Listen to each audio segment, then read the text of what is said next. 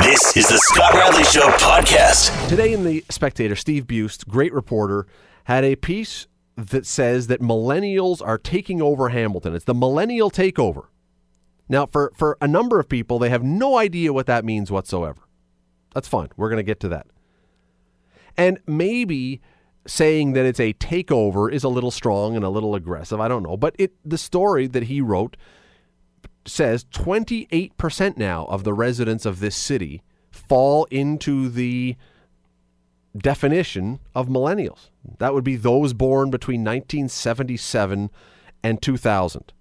28%. So the question I had as I'm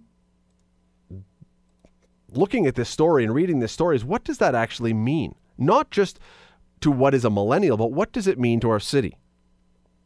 Well, Leah Schwartz is the senior content specialist with Futurecast. It's a research and marketing firm specializing in reaching millennials. And she joins me now. Leah, thanks for doing this tonight.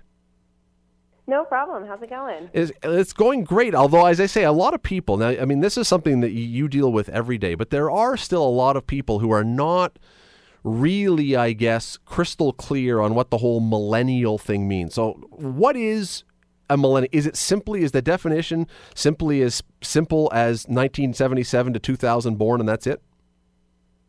Sure. So that's actually a great question, and that is one that we hear all the time. Who are these millennials? What is this species that's coming up? Really, it's kind of hard to define.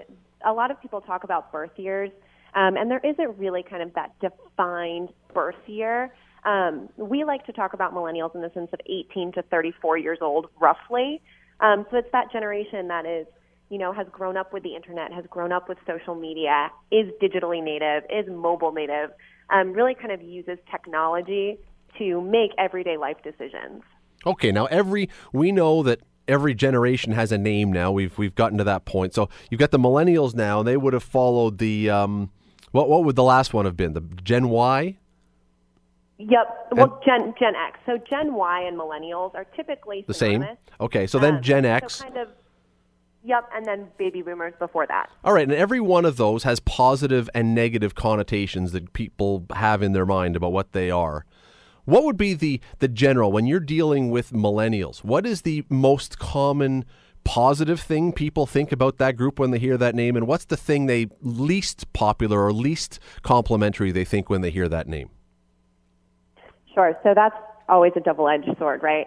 One of the things we hear most often about millennials is this is a selfish generation. This is a generation that wants everything. They want it now. They don't want to work for it. They just want to see the return immediately. And while millennials see that, while older generations see that as a negative thing, millennials are sitting there kind of saying, yes, we do. We want it now. And it's really kind of fueled this entrepreneurial spirit in a new way than what we've seen in the past. Entrepreneurialism is nothing new. It's nothing extraordinary or it's nothing revolutionary, but it is totally transforming the way that this generation is approaching kind of their everyday life situations, be it office place, be it social media, be it kind of creating their own opportunities. And so that's kind of really where we're seeing that negative aspect come through, where it's, this is a very selfish generation. And the millennials themselves really kind of flipping that, saying, yeah, we kind of are, but we're using it to create a better world, to create a better community. What would the world be? What kind of world does a typical, and again, we understand that everybody is different, right? So not everybody who falls into this age group thinks exactly the same. We're not a herd. But generally, typically, what kind of world is it that the typical millennial wants? Well, it's really interesting to back up a little bit, when you say that there isn't a typical millennial, right? One of the things that we talk about really often is the idea of a millennial mindset. So when we talk about this millennial mindset and we kind of talk about this new way of thinking, we're not only defining 18 to 34-year-olds, right? I mean, my mother, who is very much not a millennial, orders Starbucks on her smartphone. That's a trend that we're seeing across the market, and it's not only defined to one group of people.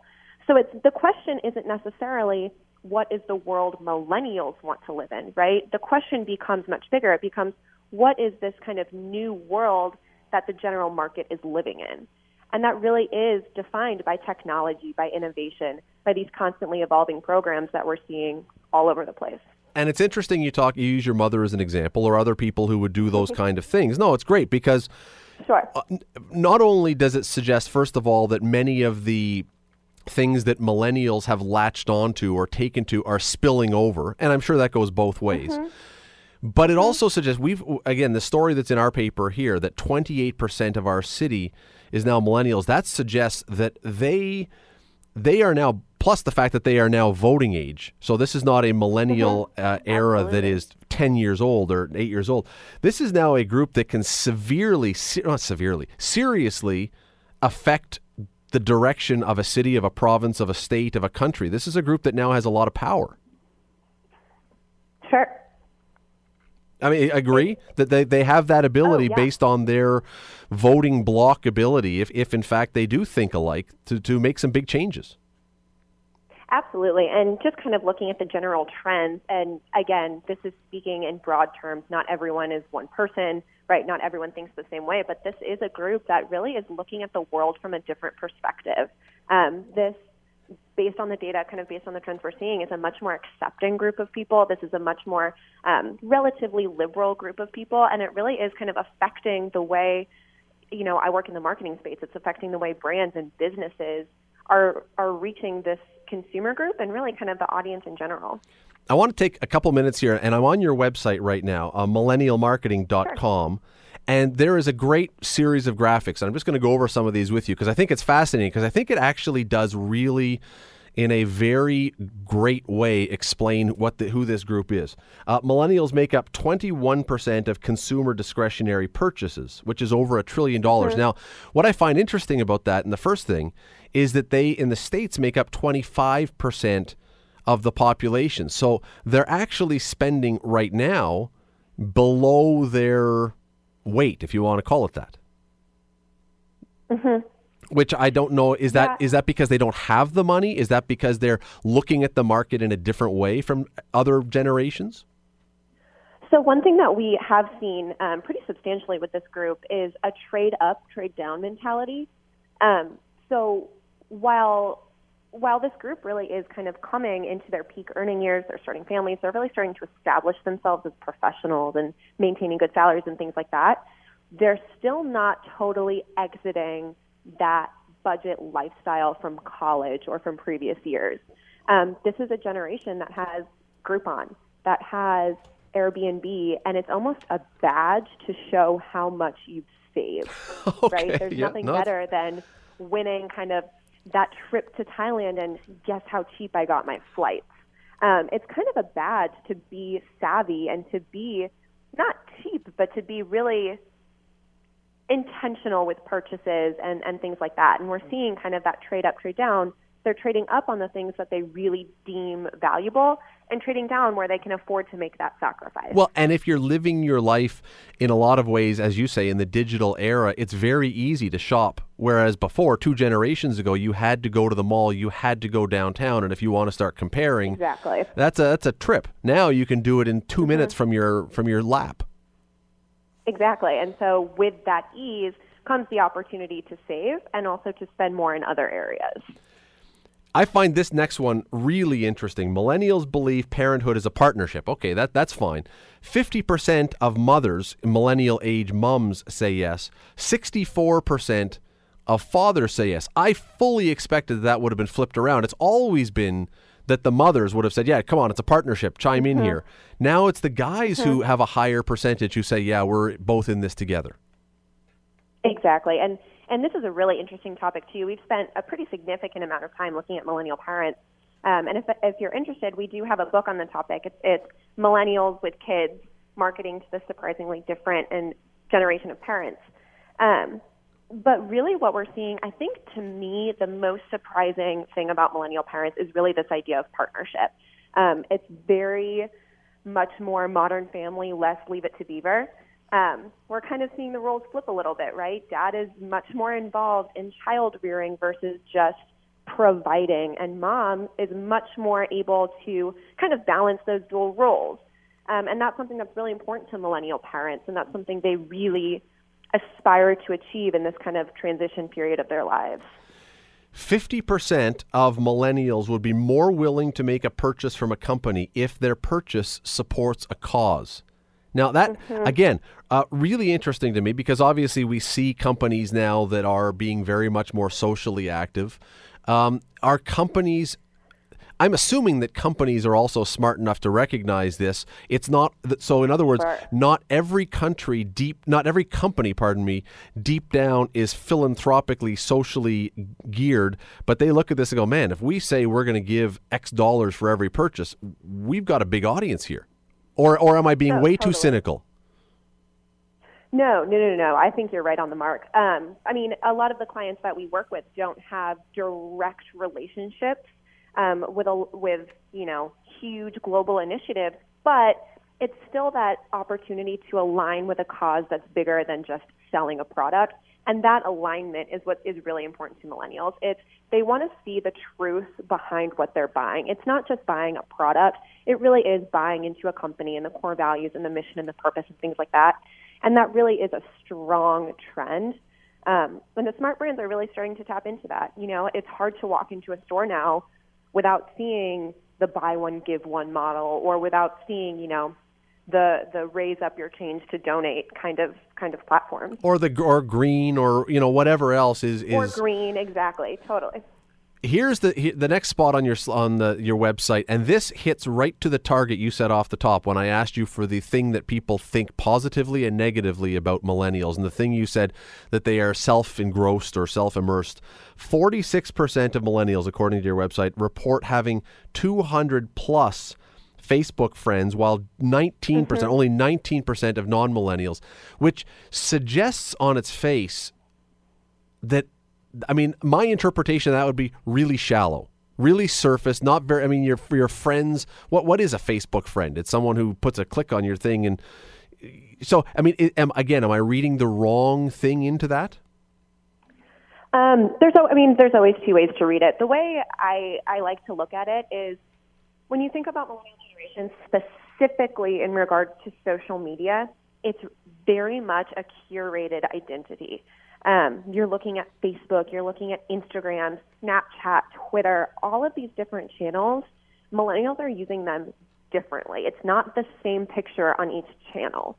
So it's very much the friends that I have on Facebook might be very different friends from who I have on Instagram, who might be different friends than I have on Snapchat, and they're all getting different content from me.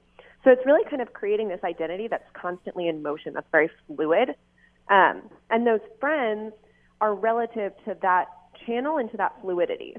Does that make sense? Yeah, no, absolutely. Absolutely. Now, we only have a few minutes left here. And so I want to, there's a lot of other things, and I'm going to give your website out again at the end because you're going to want to go on there. People want to go on there and look at this because it's really, really interesting. But going back to the story, the reason I have you on tonight, the story that's in the paper about the huge growth of millennials in the city, what should a city then be doing with this group? What does this group, if you're city council in this city or any other city, and you realize this is now a massive block of potential voters, what do you do with that group? How do you get their attention to, I mean, do you have to, for lack of a better term, suck up to them? Or how do you deal with a group this big that's suddenly coming into their adulthood and their voting years and their muscle flexing years, if you want to say that? Sure. Isn't that the $1 million question? That's the question we get every day is what do we do with this huge group of people? How do we harness this energy? In regards to a city specifically, my first approach or my best guess would be really to kind of look at these employment opportunities. This is a generation, and it's interesting to see kind of how it's evolved. These aren't kids playing beer pong in the back of fraternity houses anymore, right? This is a group that is very much in the workplace, making, kind of that mid-level salary already, having kids. And so really engaging them in those areas is an untapped market that a lot of businesses, a lot of brands are just starting to identify. And they sound like, and honestly, again, when you look through the list of things that you point out on your site, it sounds like, despite what some people may think, it sounds like a strongly principled group. We may disagree with those principles, some people, yes, but it's a very strongly so. Principled group. Very much so. And to your point, it's not sucking up versus not sucking up. It's just identifying and recognizing those opinions and those values. Last thing before I let you go, Lee, because we really are running late here. This, we talk about the size of this block, but it's a very different attitude in a lot of ways from their parents' generation and their grandparents' generation. There's a lot of, it seems to me, move away from traditional and from what they've grown up with. And so when we talk about this group as potentially having a lot of opportunity to flex its muscles in a city and make changes, do they vote? Or is that seen as too traditional? They're socially active. They will be politically active as far as going on Facebook or something to say, I hate Donald Trump or whatever. But do they actually follow that up by getting to the ballot and voting? Mm-hmm. And that's something we're in the process of exploring now. You're right, this is a very active group, and they are very quick to make a judgment. The follow-up then is, okay, well, put action to that. How do we put action to that judgment? Yes, they will vote, but yes, they have to care very strongly. This is, it was the Rock the Vote. It was kind of that MTV voting tribe in high school that really built that foundation. And so they were always raised with that mentality of, yes, it's okay to share your opinion. Yes, it's okay to voice what you believe. And now they're at an age where they can start to act on it and really make a difference. And I do think that we'll see that happen. Particularly this year. It is really fascinating stuff. I would encourage everyone, again, to go to thespec.com or The Spectator, grab a copy of the paper. It's on the front page today. It's by Steve Buist. It's all about the changing demographics of the city here. And then once you've done reading that and you're still trying to learn more about what millennials are, go to the website that we're just talking about is called millennialmarketing.com, all one word, all lowercase, www.millennialmarketing.com, and there's tons of stuff there. Lee, really appreciate you taking the time to help us out tonight with this. No problem. Thanks so much, Scott. It is, you can poo-poo it, and you can say, I'm not interested. But I'm telling you, this is a group. If we're talking about 28% of the city, it's a group you have to be paying attention to because they are going to have a huge impact on this city going forward. You may be one of them. You realize the possibility you have to make an impact.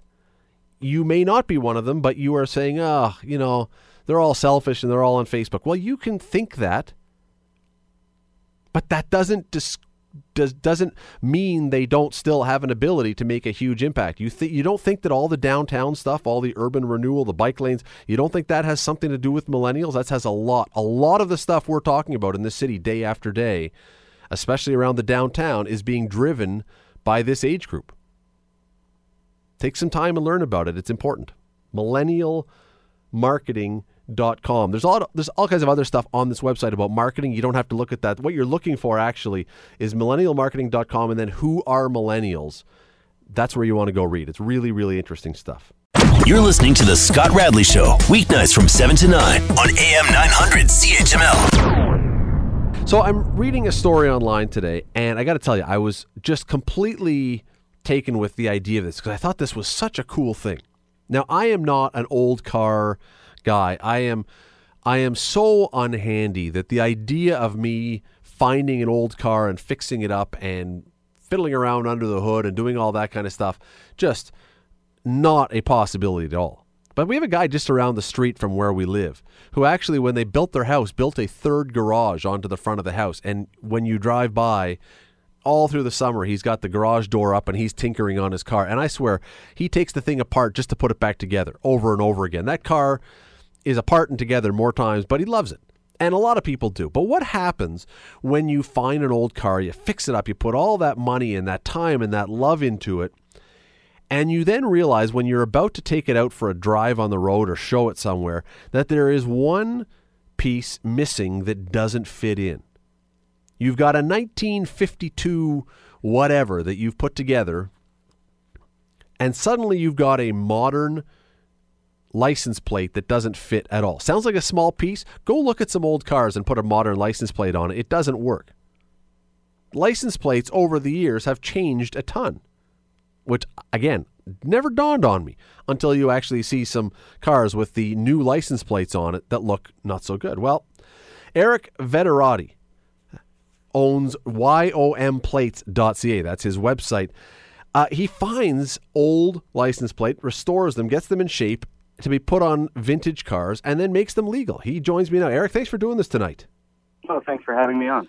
I got to tell you, until I read this story today, I had no idea this was a thing. I didn't know what you did even existed. No, it's interesting because the ministry doesn't do a good job in advertising the program at all, actually. And it's a law that's been around since the year 2000, and they have one lonely page on their website that talks about it, but you have to go digging to find it.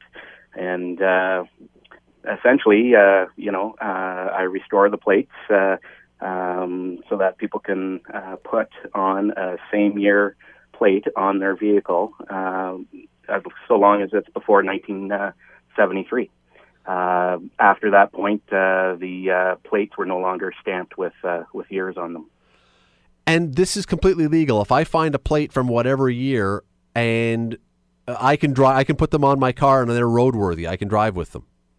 There's a few caveats, but all things being equal, yes. Essentially what happens is there's two kind of major points that have to be taken into consideration if you're going to do that.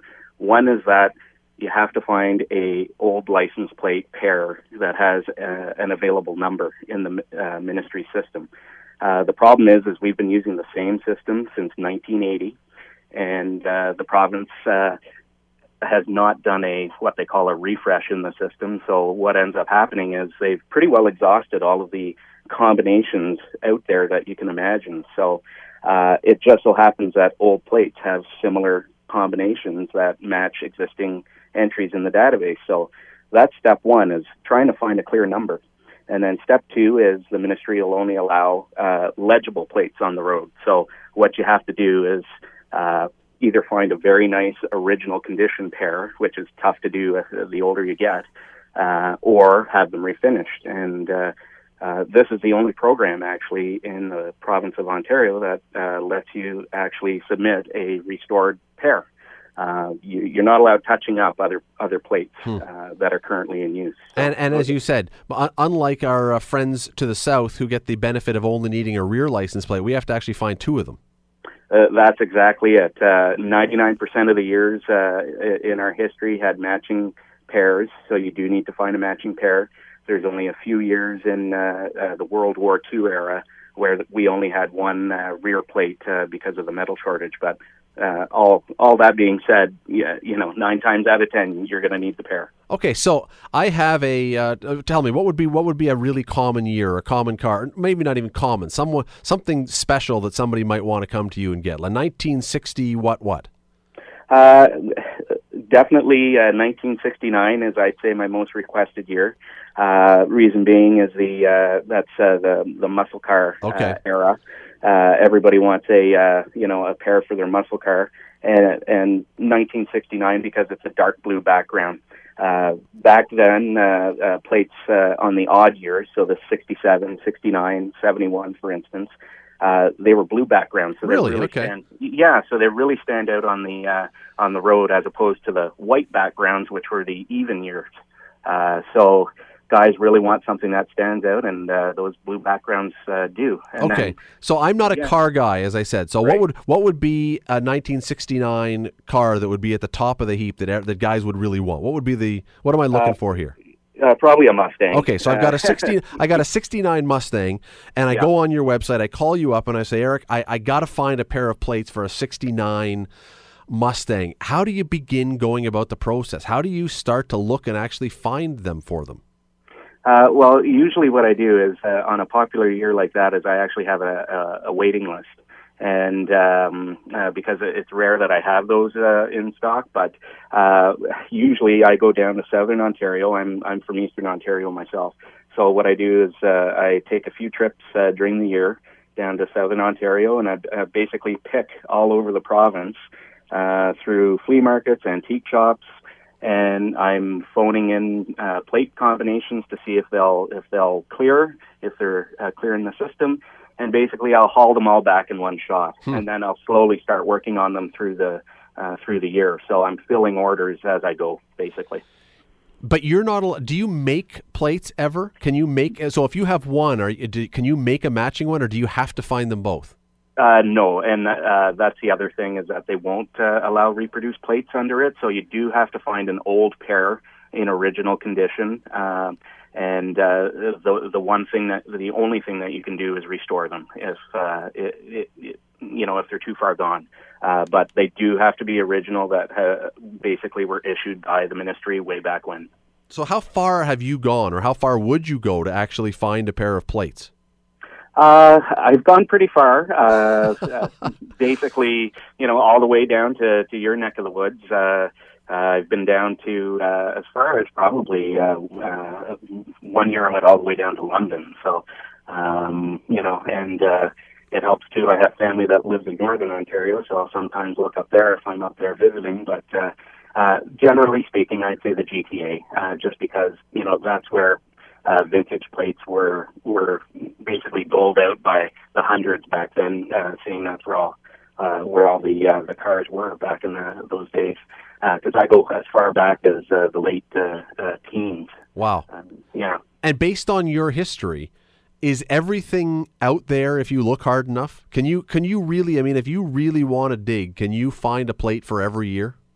Oh, definitely. And I would say right now on my website, I'd probably have 95% of the years in stock, probably post 1920. So a lot of it is nice that I'll have finished stock ready, where a customer can point and click and get in touch with me, and we'll make the sale right on the spot. It's only the tougher years, like I said, the 1969, or for instance, another popular one is 1957. Everybody wants a pair for their 57 Chev. Mm-hmm. Yeah, okay. Yeah. And do people know, when you walk in, do most people know that these plates actually have value? Or do you tell them, hey, here's what I'm going to do with it? Because I would think that would just say, oh, fine, then the price has just gone up by 7 times. Yeah, you know what? It's there's hardly no awareness of the program. Sometimes, so 9 times out of 10, I'd say people don't know about it and what possibly they're worth. And the caveat there too is that 95% of the plates out there don't work, unfortunately, because the numbers aren't available. So I'm really looking for a needle in a haystack most of the time. But you will get the odd seller that'll say, hey, I was on this guy's website in Ottawa that has pairs posted, and he's asking X amount. What do you think I should sell them to you for? So you do get that as well. This is totally off topic, but I do have to ask. It just popped into my head. Once upon a time, were license plates actually made by prisoners in jail, like we always heard they were, stamped by the guys who were in for whatever? Well, actually, Ontario is one of the few jurisdictions that still has their license plates made in a correctional facility. Really? Yeah. So it's true. Okay. Yeah, and actually we started doing that all the way back in 1931. So it's been a long-standing tradition here in the province that plates are made by correctional facilities. So that's funny, because I always just thought that was the cliche or something that we just threw out, but I didn't actually think it was true. But all right, there you go. Yeah, no, it's very common. South of the border, you'll see probably half the states are doing that as well. So once you find a pair of plates, you now take them back to your place, to your shop, whatever it is. What do? How do you know? Let's say you've got a 1947 Ontario license plate. How do you know what it's supposed to look like? Well, this is where it ties into, I guess, my kind of side hobby or passion. I've been collecting license plates for almost 25 years. It just started on a whim one day that, hey, how about we collect one plate from each jurisdiction or state or province, and essentially, I started collecting Ontario plates, and over the years I've amassed a collection of every year in almost pristine condition. So what I do is I basically color match the paint with an existing plate hanging on my wall that is a pristine example of what it would look like. There is a picture that I saw of you online with the story, and you're standing in front of this wall of plates. And I'll tell you something else I had no idea about. You mentioned that the off years were the dark blue versus the white blue for a while. But there's green Ontario plates, there's red Ontario plates, there's yellow Ontario plates, there's brown Ontario plates, there's every mix and match of the colors. I know you have the farm vehicle one, which is different, but most of them, I had no idea there were that many over the years. Yeah, there's a lot of funky colors out there that happened particularly in the 60s and 70s. So back then, transport trucks and commercial vehicles, they got what was called a quarterly plate. So if you can believe it, in our disposable society, every quarter you would get a new plate if you wanted to pay quarterly, if you were a business. So you can imagine the wastage back then. But which explains why they're all hanging in bars now. Exactly. So, I mean, those are a dime a dozen, and they did have a whole bunch of funky colors for those commercial plates, but none of those are really applicable under the year of manufacture program because they weren't intended for regular car plates back then. And Eric, some of the plates, which I was surprised, are not even metal. Basically, before they were prison made in 1931. Ontario basically went out and, put out a request for proposal out to the industry in Ontario and basically said, here's what you need to bid on. What can you produce? So, for instance, the second license plate ever that was produced in the province of Ontario was made by a company called Gutta Percha Tire Company. They made tires, and they decided to bid that year, and they made the license plates. So they actually stood up well in retrospect, and that's from 1905, if you can believe it. And what were they made out of? They were made out of rubber. Rubber license plates? Rubber license plates, yep. You can't possibly, though, if someone comes to you with a 1905 request, you can't find any of those around, can you? No, pretty well when you get back, I'd say, past 1917. There's not a lot of cars on the road from that era any longer, and B, the collectible value on those is just so high that, I wouldn't even remotely try to stock a pair in that era just because it's cost prohibitive, and really a guy with a classic car isn't going to want to pay that type of price either. Well, and I got to believe that probably those that were out there, the owners looked at these at one point and said, who got the idiot kid's toy rubber license plates and just threw them out because they never thought that they actually were anything? Oh, I know. I'm sure there's horror stories similar to, the hockey cards or baseball cards where they were just tossed out. Exactly. Yeah. Now, okay, we just got a couple of minutes here. You do this, is this your business or is this a side business? Like, is there enough business here to make a business out of this? It's a side business. It basically self-funds my hobby, and it's basically a labor of love. And that being said, it creates enough where I register everything formally with CRA and whatnot on a yearly basis, but it's not big enough where I'm, having to collect, let's say, HST on every sale or anything like that. But I do have a classic car myself, and it helps maintain the bills on that. Yeah, no, for sure. Okay, so if I go on your website, typically, in a range, what does a license plate cost? I want to buy one. What am I going to pay between what and what? Yeah, on average, I'd say ballpark range you're in about $120 for a... That's not bad. For a refinished pair, which is, when you think about it, guys are spending, 10, 15, 20, easily $40,000 on some of these classic cars. When you think, finishing touch, from me anyway, the purchase price is $120. There is a bit of a fee from the... ministry. They charge about $250 to register the plate. So you're out the door probably around the $400 range, $400 to $500 range, depending on total price. Does anybody just buy them not for an old car, but does anybody just say, hey, that's a really cool license plate. I want one for my wall, and say, can I get one? Yeah, and I'll usually, I'm an honest seller. I don't like railroading people with a high purchase price. So, if they come to me and say, look, my Uncle Bill is having a birthday party, and he was born in 65, or I just want a wall hanger for 1970, I'll say, you know what?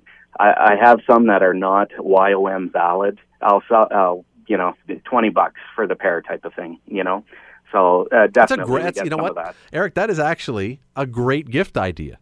Now that really you say it really is. I never even thought of that, but that's a really cool idea.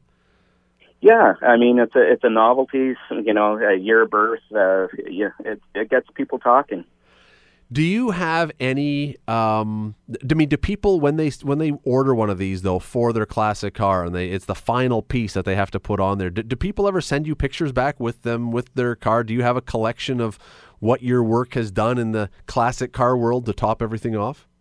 Yeah, absolutely, and I really I try and build a nice relationship with my customers, seeing it is a niche market, and it's true. I tell them, send me a picture of your car when it's all done and plated, and sure enough, on my website I have one of my pages. It's called the showroom, and I have many pictures on there of customers' cars with their plates on it. So that's the rewarding part of it, is you get to put a piece of metal on somebody's car that's 50, 60, 80 years old, and it lives on, which is really neat. Very, very cool story. Eric Vetterati, again, you can find his website. It's capital Y, capital O, capital M, which is year of make, right? Year of make? Yeah, year of make. Year of make plates. Yep. Year of make plates, lowercase plates. At YOM, all capitals, then plates, lowercase, but no break, one word, .ca, and you can see all the stuff on there. You can see the license plates. You can see what's out there. Eric, listen, I think it's fascinating. I think it's a really, as I say, I had no idea this thing would even exist. It never dawned on me that you could find plates to go with your classic cars or anything like that. Really cool idea. I encourage people to go take a look at your site. Thanks for doing this. Well, thank you very much for having me on tonight. It is, again, go look at it. It's YOMplates.ca. And, he just said that, and I wasn't having him on here as a sales pitch because, I don't know how many people who are listening drive a classic car they've rebuilt or something like that. I don't know how many people would actually buy it. But the idea to find a plate or a pair of plates for someone who's in their birth year, that's actually kind of a neat idea. If you're looking for something really unique to give someone, it's not the worst idea in the world, quite frankly. Now I know what I'm going to get Luke for his next birthday. Oh, actually, wait.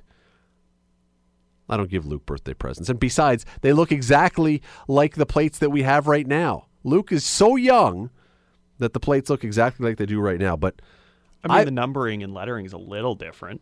Well, maybe. No, not maybe. Is it a little different? I predate the 4 letters, 3 numbers system.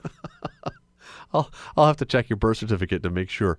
You're listening to The Scott Radley Show, weeknights from 7 to 9 on AM 900 CHML. We are getting very close to the day when kids go back to school. That day is coming, and it's coming really soon, even though it doesn't really feel like it. And that's okay.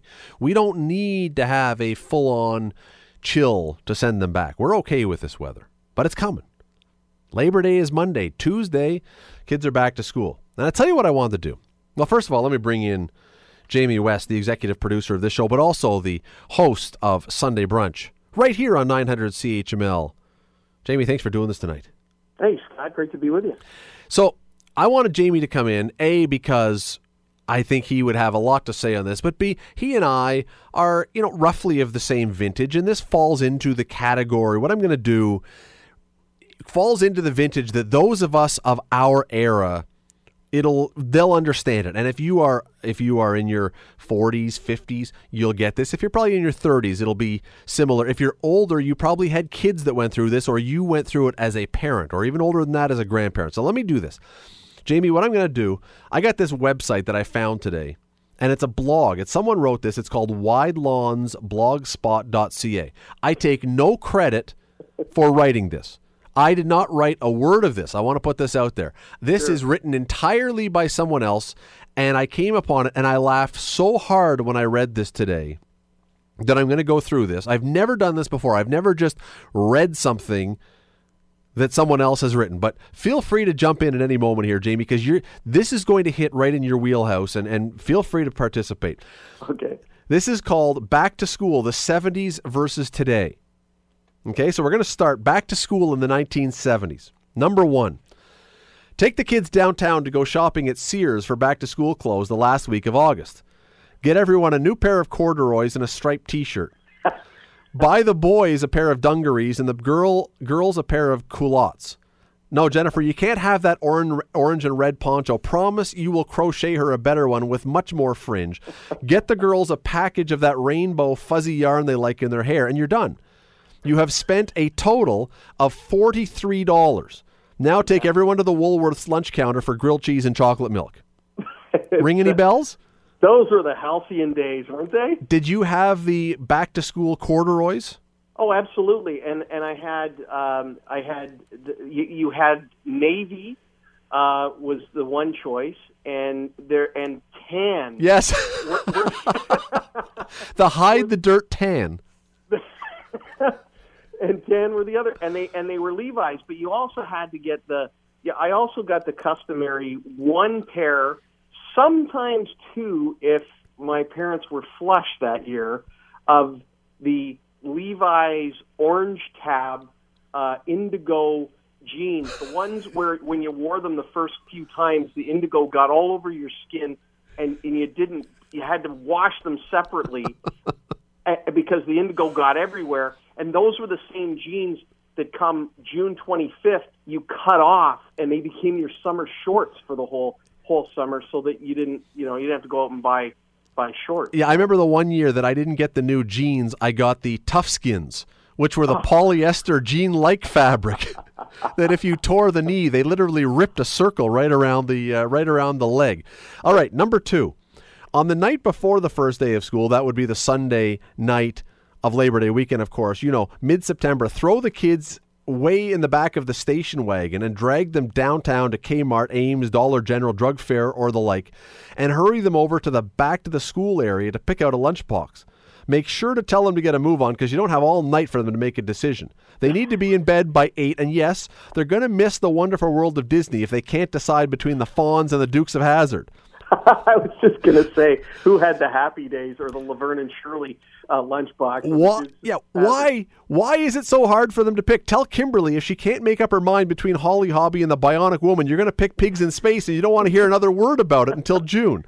And another thing, you better make sure, young lady or young man, that you take good care of that thermos bottle that's inside that metal box, because if you drop that thing, it'll shatter. The glass inside's going to shatter, and Mommy and Daddy are not going to be happy about it, and you're not getting another one. Grab a composition book for each of them and pack of pencils too. That's all they need. Remember to save some grocery bags so they can cover their textbooks with them after the first day of school. Number 3, buy yourself a pack of Virginia Slims on the way out and smoke 3 of them on the way home. Or Craven Menthol like my mother did. Number 4, get up in the morning and make yourself a cup of Sanka with Sweet and Low. Line up all the lunch boxes on the Formica countertop in your kitchen. Open a bag of Wonder Bread and do this assembly line style. Spread yellow mustard on bread. Slap bologna on bread. Unwrap American cheese slices and put on top of bologna. Put top on the sandwich and wrap sandwich in tin foil or wax paper. Put it in the lunchbox. Every kid gets the same exact lunch, period. Oh, yeah. Ring any bells? Absolutely. And did you say wrap a can of pop in tinfoil? Because everybody's mother did that. I have no idea why. Because it didn't do a darn thing to keep the pop cold. But they all thought it would, I guess. Alternate sandwich choices could include peanut butter and grape jelly, peanut butter and marshmallow fluff, at the end of last night's leftover roast beef, or the ever-popular with children tuna fish with large chunks of onions and celery and Miracle Whip. Or even worse, salmon, the canned salmon. Yeah, no, I was a victim of that multiple times because my mother said, hey, the salmon was on sale, and you ate it because that's all you had. Well, you were hungry. That's right. Put some Planters cheese balls into a baggie and close with a twist tie. Take Twinkies out of the box, put one in each child's lunchbox. Fill thermoses with either Kool-Aid or whole milk. And include a red delicious apple, even though you know that apple is going to come home uneaten again, which is fine because you just keep adding the same one until it practically rots. Oh, we just used them as projectiles. The apples, we threw them at each other at lunchtime outside. And finally, back in 1970s, close the lunch boxes. You're done. Go put some Barry Manilow on the record player and celebrate. Your kids are out of the house until dinner time. Then they'll grab them along with a frosted Dutch apple Pop-Tart on the way out the door as they walk half a mile down the road to get to the bus stop. That is 1970s getting ready for school. I don't know about you. That rings many, many, many bells. The whole thing. It does, except for it's missing one thing, and you can always tell where these types of stories come from, where their national origin is. That had to be an American-based story because there was no reference made whatsoever in that bit to the Vachon cakes. There was no mention of the Joe Louis. There was no mention of Half Moon. There was Tender no mention Flaky. Of the Flaky. Right. I mean, clearly not a Canadian story. I'm kind of disappointed in you. Okay, so that's the 1970s. I think a lot of people listening at some point have been nodding, going, yeah, that sounds vaguely familiar. I remember that, especially the Wonder Bread with the one slice of bologna, one slice of cheese on the Formica countertop. All right, back to school 2014 or 2016. This was written a little while ago. Back to school in 2016. Here we go. Number 1. Take 5 deep breaths and say a positive affirmation. School begins in 2 weeks. It's the middle of July. Don't worry, you still have time to order a BPA-free bento boxes and authentic Indian tiffins made with special stainless steel that did not involve any child labor, sweatshops, or animal cruelty.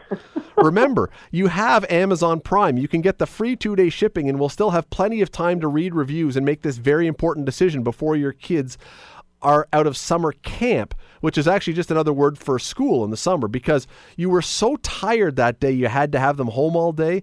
You couldn't go to your restorative flow class at yoga. That's the truth. And you're right about the thing about the camp thing. They keep calling these things camp. They're just daycares. They're school things. Camp was when you go up north and you go in a canoe. Exactly. And you have a campfire and you do stuff. You do crafts and you play games, and that's what you do. That was the day something went horribly wrong with the homemade glitter cloud dough recipe that was supposed to go in their sensory bin. And the same day they were out of soy milk at Starbucks, and you had to immediately email corporate to let them know that, they should actually be selling almond milk and or coconut milk. Get with it, Starbucks. Soy is so 90s, but you digress.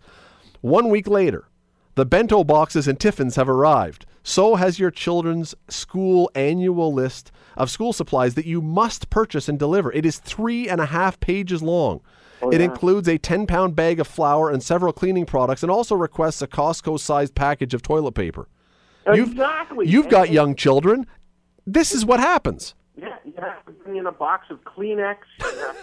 You have to do that. But that's only the beginning. Oh, yes. Oh, yes. Begin frantic online search for backpacks and school bags made from all natural materials, yet still cool. And then have them monogrammed, of course.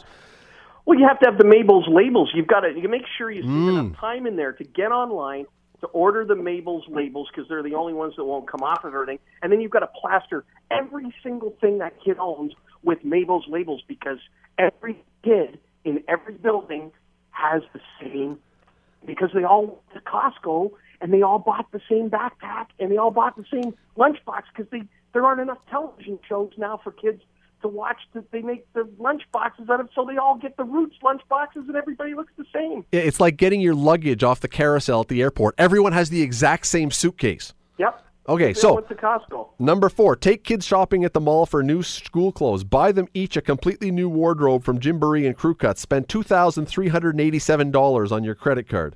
Yeah, that's about right. Number 5. That's just for shoes.